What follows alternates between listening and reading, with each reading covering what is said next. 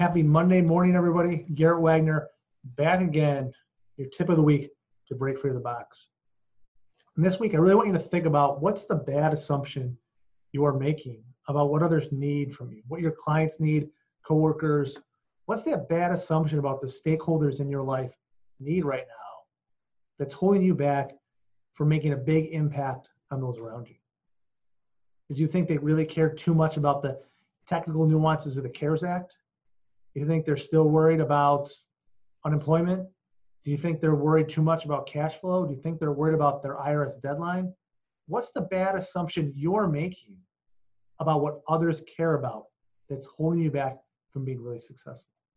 Take this week and touch base with those stakeholders you work with, those you interact with, and ask them, what's their top priority and concern right now? And if you can listen and truly hear what that is, then you can start to help them.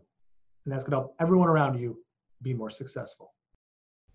Are you tired of too much noise and junk cluttering up your inbox?